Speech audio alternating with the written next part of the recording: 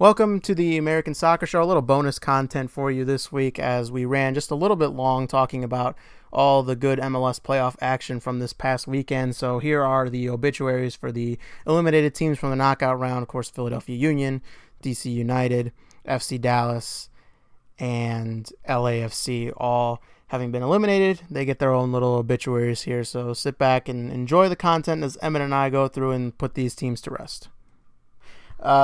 We move on to the sad part of the show where we lay to rest the 4 MLS teams we lost in the knockout round.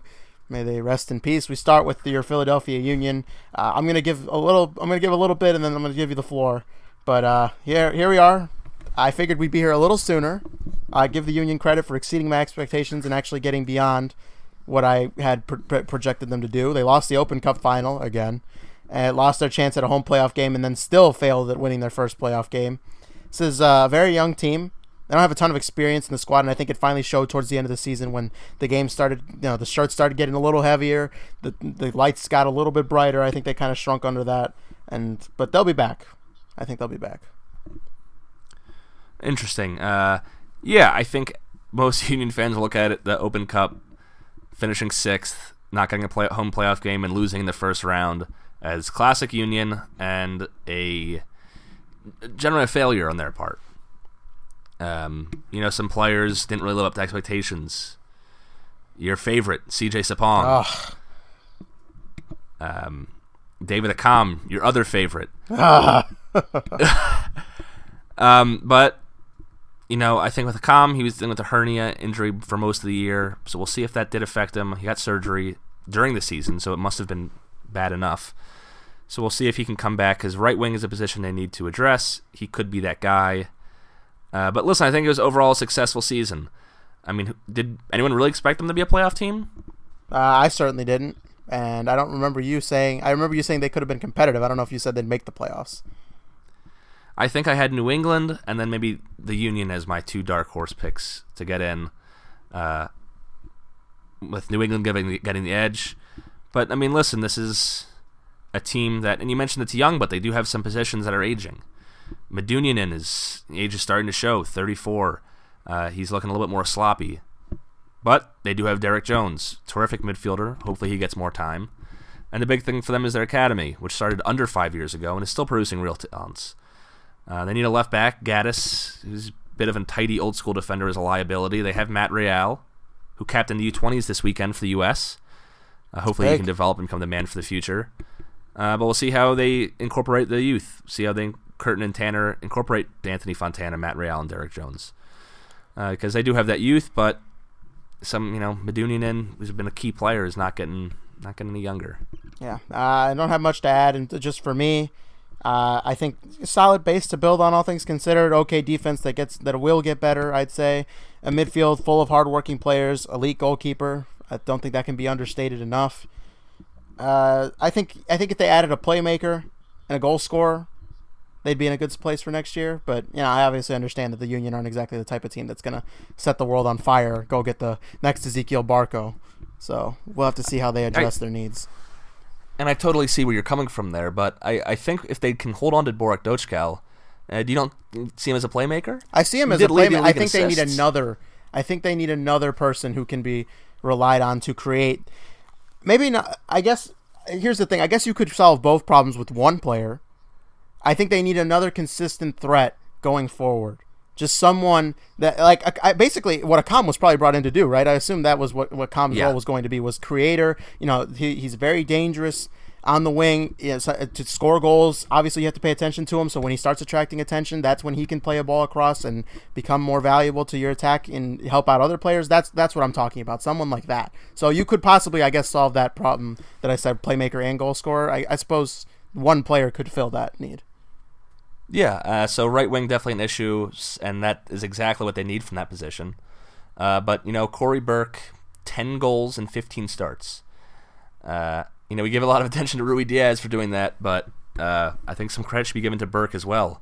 Because he wasn't even exactly a big name coming in to do that. He had to kind of squeeze out 3-goal CJ Sapong for that position.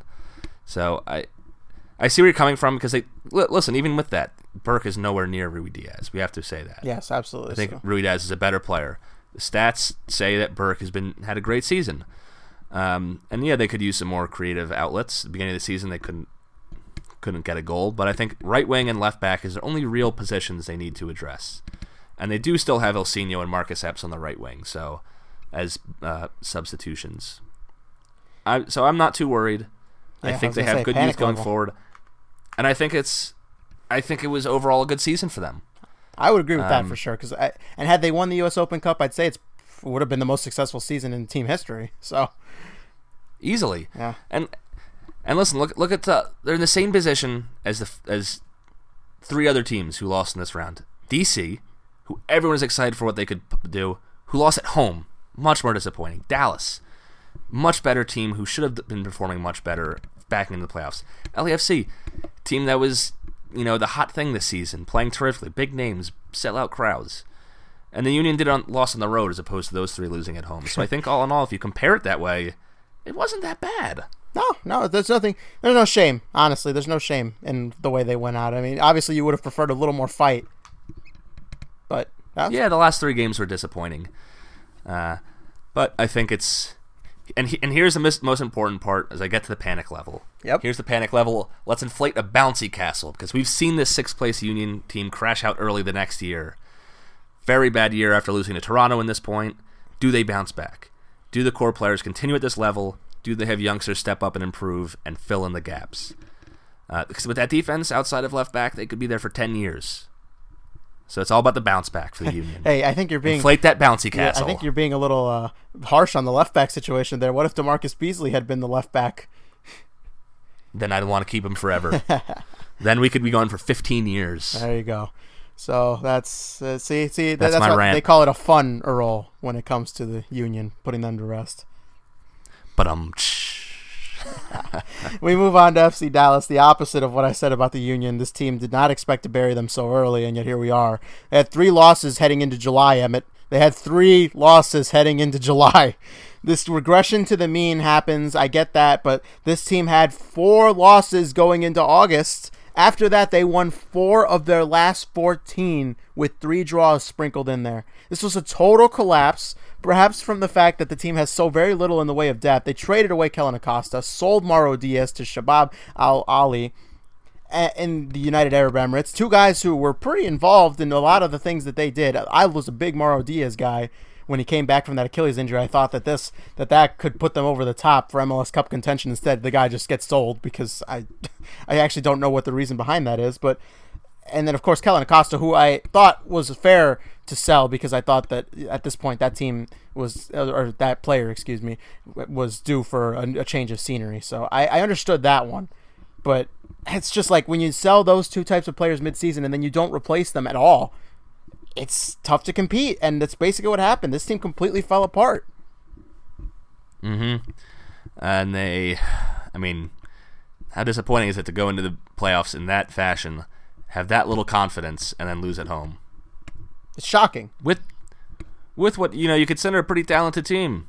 And look, there's no disrespect to Portland. Portland's a good team, but to go the way they did, just hapless. This team was against the ropes for the last month of the season, basically. Yeah, and they never really looked like they were going to do much in the playoffs. For me, the big problem was that the striker duo of Badji and Urruti, never really what they needed. And their thought was, we'll replace Diaz with Badji, 2 completely different players, and have Urruti drop deeper because he wasn't really an out-and-out number 9. Yeah, and Urruti dropping deeper did seem to have promise, and so I will be interested to see how that goes next season, assuming he's around. But the Badji thing horribly backfired because Badji scored 1 goal his first game with Dallas and never scored again. So I just don't think they worked well together. Yeah, I think Badji was a bad twice addition. For Dallas. Excuse me, he did score twice. So he scored in his opener and he scored somewhere else along the line. But yeah, no, I completely agree. It was clearly just a mismatch in chemistry, and perhaps Dallas got caught with the classic video game syndrome, where it's easy for us in FIFA to just I'm going to get rid of this guy because I like the way this guy plays better, with no regard to how it affects the rest of the team, because in a video game it obviously doesn't matter. But in real life, it's a pretty big deal. Yeah, and I think that striker kind of partnership that formed was part of the reason they fell apart, because the rest of their team was pretty solid, pretty much the same as the rest of the year. But looking forward, I'm looking at Pablo Aranguiz, the young Chilean, to be the guy who steps in and takes control of that midfield, because without Diaz, they kind of needed that. They did, and look, the DP money. That's one of my favorite things to look at when I look at what went wrong with these teams. Carlos Gruezo, he's playing behind that front four. I think he's pretty solid. Santiago Mosquera, productive when he was on the field. Injuries kind of took his time away from the field and kind of inflated the fact that when he wasn't on the field, they were a little less sharp going forward. Christian Coleman, their third DP, couldn't get going, and he ends up tearing his ACL right before the playoffs. So, yeah, that never helps. And so, especially with how late in the season he tore his ACL, it's going to be a while before they see him again. Not a lot. Yeah. Not a lot. He just started turning it on. He did. He did look like he may have found something towards the end there, but now we'll never know. And it's tough to say. A lot of FC Dallas fans seem frustrated in the lack of investment in this team, and I don't know. They don't score enough goals, and I don't see how they're going to replace it, because like I said, they already got all 3 DP spots filled, and it's not like they're spending big money anyway. So, I want to look at. I think they need to address the strikers. I think they need to get rid of Badji, build around Urruti, because you can't just bring in a player and say, well, we're just going to slot him into the formation even though he doesn't fit what we want to do. Because they do want to play direct. They want to play into their forward and play off of them, which was what Urruti did. He dropped in and they played off of him. Badji's a guy who wants to get behind. So I think if you look at that, Dallas can get back to the way they want to play and find success again. Look, and so I feel like we've been here before with Dallas too. We've seen these kind of seasons kind of collapse underneath them, and we say, oh well, here we go. This is the time Dallas kind of falls apart, and then the next season they start off all over again doing just fine, because they are sort of in that New York Red Bulls mold where they make their own breaks, right? They create their own talent, and we'll see. They did start was it a USL Championship team or a USL League One team? I think it was a League One team. Mm-hmm. That sounds right. That will help. I will say that's a pretty big deal, because that will help them bridge the gap between the senior team and their academy that seems to produce a lot of good players. So, in that sense, that's a pretty good one. I guess if there was any positive news for FC Dallas fans in the last week, I'd say that's probably it. Yeah, and I mean, again, I think there's still going to be contenders in the West, which brings us to the panic level. Like an Etch-a-Sketch, the second half of the season must be shook hard and long. Reset to where they were, and I think there's a promising slate to draw a very pretty Etch-a-Sketch picture.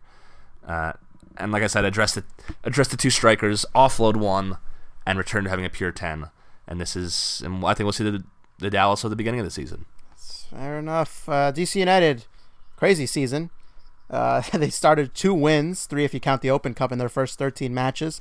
They only lost 4 more times the rest of the way. Audi Field, the arrival of Wayne Rooney, really turned this team around, completely changed their mentality. They were on fire, and it helped bring Lucho Acosta to the forefront. I don't honestly know. This team has a ton of weaknesses. Defense does their job. They score plenty of goals. They create plenty of chances.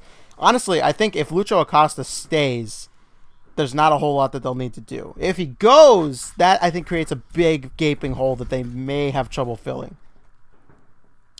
Yeah, I think they have a pretty good. They're in a pretty good position despite that loss, and it's a matter of holding on to these guys, right?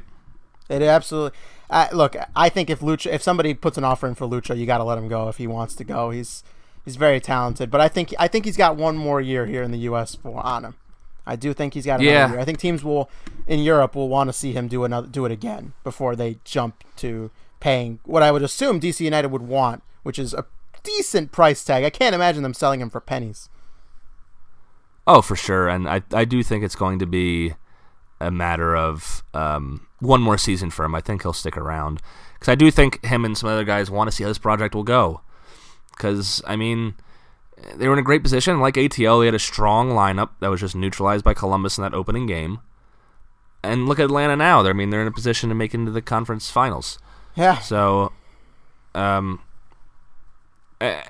it's not just a matter. I mean, there's other good signs for them. I think they have some youth, something I don't think they've really had in the past. Chris Durkin. Oh yeah. Could be a guy slot next to Knuth long term. 18. That could be a good pairing right there. in that central midfield, assuming they also don't get the call at some point, which Knuth is pretty good. We'll see. He's been pretty terrific there. I mean, Ian Harkes, 23, never really developed in the past few ways DC wanted in the past 2 years, but another good CM. Currently, they don't really have a guy up to, I think, Knuth's level, so I think they could address that. I think maybe they could look at getting a fullback and maybe replacing Berlant. But even then, I think if they stick with what they have, this is a strong team. Yeah, a strong team. I would have said another goal scorer on the wing, perhaps. They have a lot of hard-working midfielders and ones that they'll get on the score sheet every now and again. Saad, Stieber, Areola. He can play right back too. I actually would like to see them perhaps get a fullback for the reason of keeping Areola out of there as much as possible. I think that in a game like that, in a one game, it's good because Areola is a very experienced player. He knows his role. He's very dangerous going forward. He gives you that extra wild card piece. But I do think that long term, I would rather have Areola playing more forward and having influence in both in the attack and the defense. Yeah, I totally agree with you in the fullback position. I think Assad, though, is a guy who can give you some goals from the wing. But yeah, Areola maybe is not exactly that kind of guy. So it's maybe they're looking at getting a winger. I think with Assad, Stieber, and Areola, and Segura, they have a couple decent options there. It's just a matter of can they keep the magic going? I think for them, because weren't they so exciting at the end? Yeah. Oh, and a backup striker. I had that listed too because Darren Maddox I think is a fine backup striker, but I don't know if he's going to want to stay. I think there'll be some offers for him. Montreal, teams that need a number 9. I think Merritt Maddox could do well there with Remy Gard. I think Maddox is not starting quality at MLS. He scored 10 goals.